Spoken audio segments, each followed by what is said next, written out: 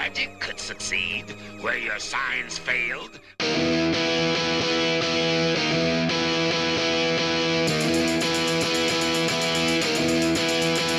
He was slinging pawns at a B&B when he had an epiphany.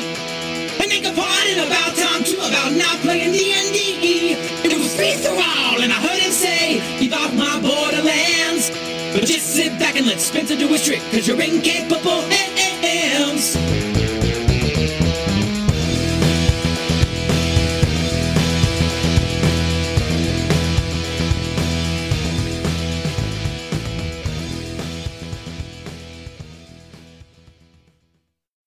Hello, Spencer here, aka Free For All with Keep Off the Borderlands, and in this episode I'll just be responding to some messages I received regarding my last few episodes on alignment and theory.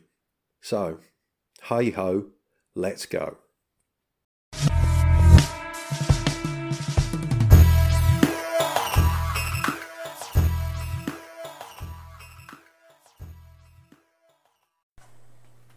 Dude, I'm a idiot, man. I said I normally play lawful good characters, then I go on to talk about how I'm trying a lawful good character for the first time. I meant to say I 99% of the time play chaotic good characters. Yeah, I wish I wasn't dumb sometimes, man. Hey Joe, thanks for your message, man. And apologies for not getting it out there sooner. I know if I'd made a mistake and I issue a correction, I'd be sitting begging every day for that correction to be released and put out there because, well, none of us want to look foolish, do we? And I'm not suggesting that you look foolish at all. It's very easy to misspeak when you leave messages on this anchor thing, and some of us make greater errors when speaking, as you will find out in this episode. But thanks for the correction, Joe. Joe Richter there from Hindsightless and Wheel or Woe. Hey Spencer, Jason here. If that other message came through, use this one instead. Just want to say that reference your last episode alignment, I'm with you, beats me. I don't know. I've never been in a game where it's really heavily been enforced outside of clerics and paladins, so, you know, I think it's more a theoretical discussion for most of us than an actual one. But, yeah, I think the issue with true neutral, the way it's written in some systems, is the idea that how do you play true neutral as far as really trying to balance things to, you know, when one side starts really winning, do you go against your own, you know, your own people and your buddies, so evil's balanced with good, that kind of thing. But again, I think all of this is more theoretical than an actual practical in most people's games. I'd be interested to hear stories from people where alignment really, really mattered, aside from clerics and paladins. Jason Connolly from Nerds RPG Variety Cast there. Thank you very much for that message, Jason. Yeah, I guess when I think about alignment in the neutral sense, and I'm talking about balance, I'm thinking about that, I suppose, as an internal thing that perhaps guides a character's decisions rather than looking at the broader world and thinking, oh, there's too much chaos going on here, I need to be lawful in my approach to this, or, you know, things are too ordered, I need to be flipping tables here. You know, it's for me, it's much more about a general worldview. And as a subject that I was thinking maybe has been overdone in the past, and I thought perhaps we'd be wrapping things up. There you go, suggesting people call in with their stories about how they play with regards to alignment. And despite me saying that, I would certainly welcome call-ins from anyone wishing to share that. You know, I don't want to be drawing discussions to a close if there's more to be said. So, yeah, bring it on, people. Thanks very much for your call, Jason. This is a heroic setting where player heroes are generally good. This means certain behaviours commonly found in other games are out of place in Adventures in Middle-earth. The company don't steal from one another or try to get the biggest slice of pie. They proactively help and care for one another. Whereas player characters in other games may choose to intimidate, steal, murder, rob and hoard gold, eventually becoming a tyrant. These aren't the things we would see from the equivalent of a player hero in a Middle-earth story. They are bonded by a common enemy that represents all that is evil and actively strive not to receive shadow points that will see their character become less playable. Similarly, your NPCs and the happenings in your adventures should feel like something that would fit in The Lord of the Rings or The Hobbit. There you go, Spencer, a little reading for you. I thought you might enjoy it. It's an example of how alignment is dealt with in Adventures in Middle-earth. I found it quite a refreshing read the first time I read it, and it's kind of coloured my opinion on alignment even in my D&D game. So I thought the writers at Cubicle 7 did a better job of explaining it than I possibly could, so hence the recording. Okay, mate, hope that's of some interest to you. Take care and I'll catch you later. Colin Spike Pit Green there, and thank you for that, Colin.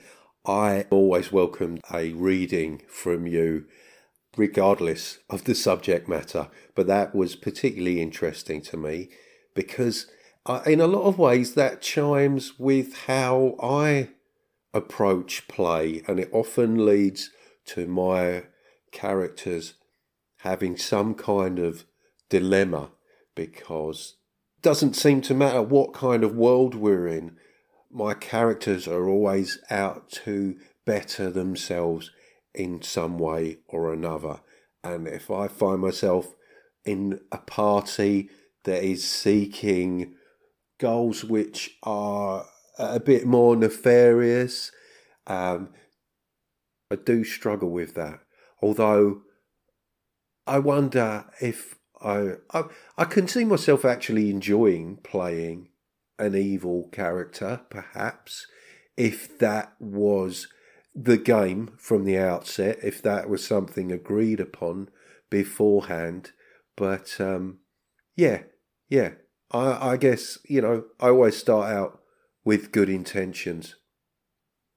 That kind of ties in with a few recent episodes I've been enjoying from Arlen Walker, live from Pelham's Wasteland, where he's been discussing Adventures in Middle-earth, where he spoke about the shadow system as an alternative to alignment. I do like this idea of corruption, characters setting out with good intentions, but if their motivations are questionable.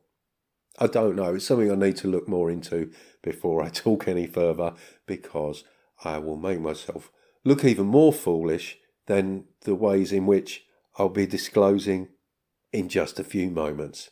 But thanks, Colin. Cheers. Really appreciate that. Well, Spencer, play this or don't play this. Just be amused by it if you wish. It is a funny story about a near miss. And if you do decide to play it, to my great humiliation, I really don't mind. So in a recent episode, you talked about hyperbole, and I was listening thinking, oh, bless him, he's only seen that written down. It's, of course, hyperbole. But one doesn't call in about things like this. One just lets them go. So there I am, feeling a little bit virtuous.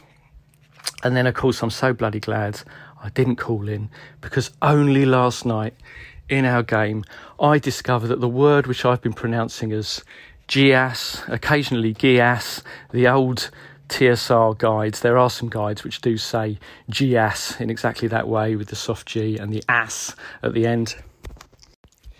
It is actually a quite direct Gaelic borrowing, which is more correctly pronounced geese or geesh. So there you go. Every day's a school day. You were there to witness it. don't mind to admitting that I learned things, but I'm so bloody glad that I hadn't just pompously picked you up on pronunciation. I'd like to say this would teach me something about humility, but I'm pretty sure, unfortunately, that it won't. Anyway, since I'm not recording my show at the moment, I'm bombarding you with these call-ins. Play it if you want. I'll catch you soon. Now, of course, whether the word history should guide the in-game pronunciation is a moot point. I often argue that, in fact, the etymology, knowing it is good, but then you don't always apply it over contemporary use. But that really is a moot point. The fact is, I did not know the word history, and it causes me great shame. Dave Aldridge there of the currently mothballed D Percentile podcast. And, well, thanks for that, Dave. I see your humiliation and I raise you with a couple of examples, actually. I mean, yes, I know it's I was going to say again, hyperbole. I know it's hyperbole. I know that. But at some point, yes, I've read it. I've seen it as a contraction or whatever it is from hyperbolic and just thought, hyperbole. I've done the same with generic. At some point, I've read the word genre as genre, and occasionally I'll hear myself say it, knowing full well it's the wrong word, and correcting myself, but it just seems to be, it embarrasses me every time it pops up.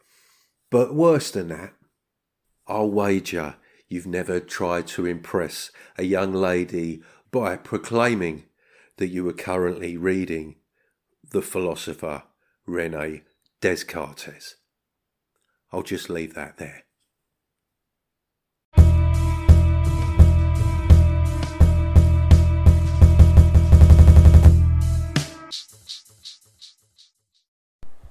Yo, Spencer, I know you just did an episode of people responding to your What About Theory episode, and I'm late to the party on this, but I've been really bad about calling in to folks lately, so I'm trying to get better. So let me throw my hat into the ring. I love hearing and thinking about this type of stuff. Combine that with the fact that I could literally hear you talk about anything forever, so keep it up, man. I hope you don't stop talking. That said, I don't personally find it particularly useful to the game at the table. Like when the dice are hitting the table and, everyone's gathered around. I don't find this stuff useful or even, beneficial. If you start telling folks what type of gamer they are, I don't think they're going to like that much. But I know the theoretical shit is fantastic. Keep it up. I love it. Peace out. Another message from Joe there. And of course, it's never too late, Joe. And especially from someone who says that I should never stop talking. Man, I should have married you. But as far as the theoretical stuff is concerned, I do love talking about it. But yeah, I wonder how much it influences play. That may go on behind the scenes, but it certainly doesn't interfere with play. I would say. To me, they are kind of two separate activities. And we heard from Dave Aldridge just a moment ago there.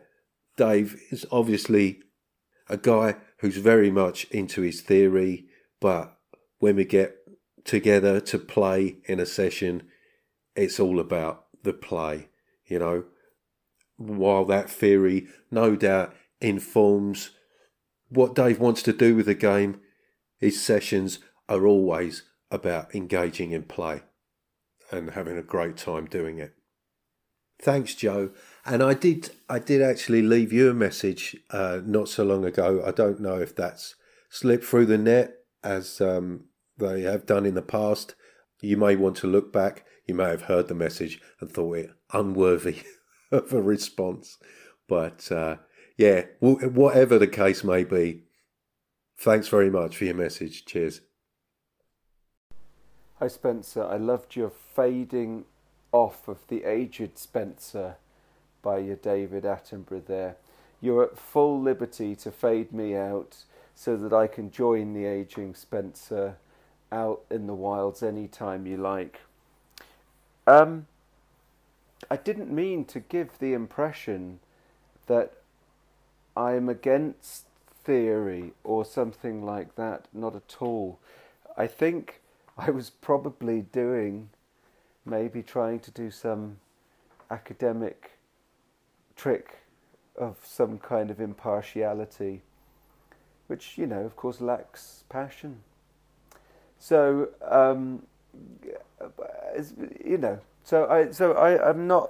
wasn't at all saying that we should only play or only do theory or anything like that. Another useless message. Love it. Bye. See you.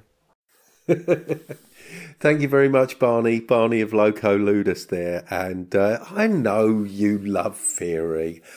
I know you weren't suggesting that you're against theory at all. I was just being a little bit cheeky there and, summarising your message in such a way as maybe, to add balance myself, I guess, to help me stop rambling. But I'm not sure about your suggestion of wandering off into the reeds with me to rediscover your passion. But thank you very much for the message. Cheers.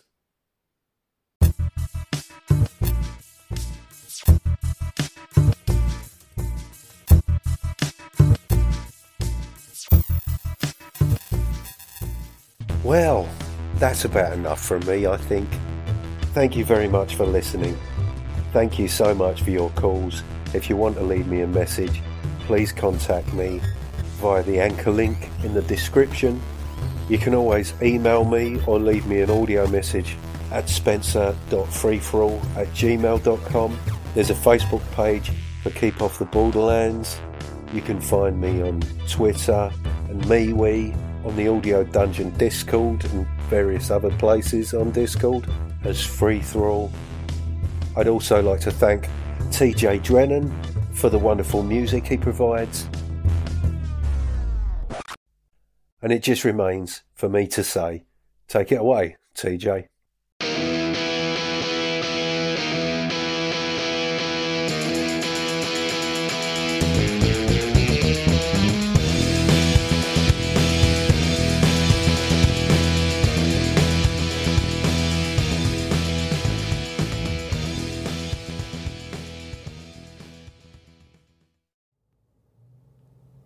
Warning, if celebrating the sound of dice hitting the table and pondering the meaning of the many acronyms within your player's handbook doesn't cure that burning sensation, please see your doctor.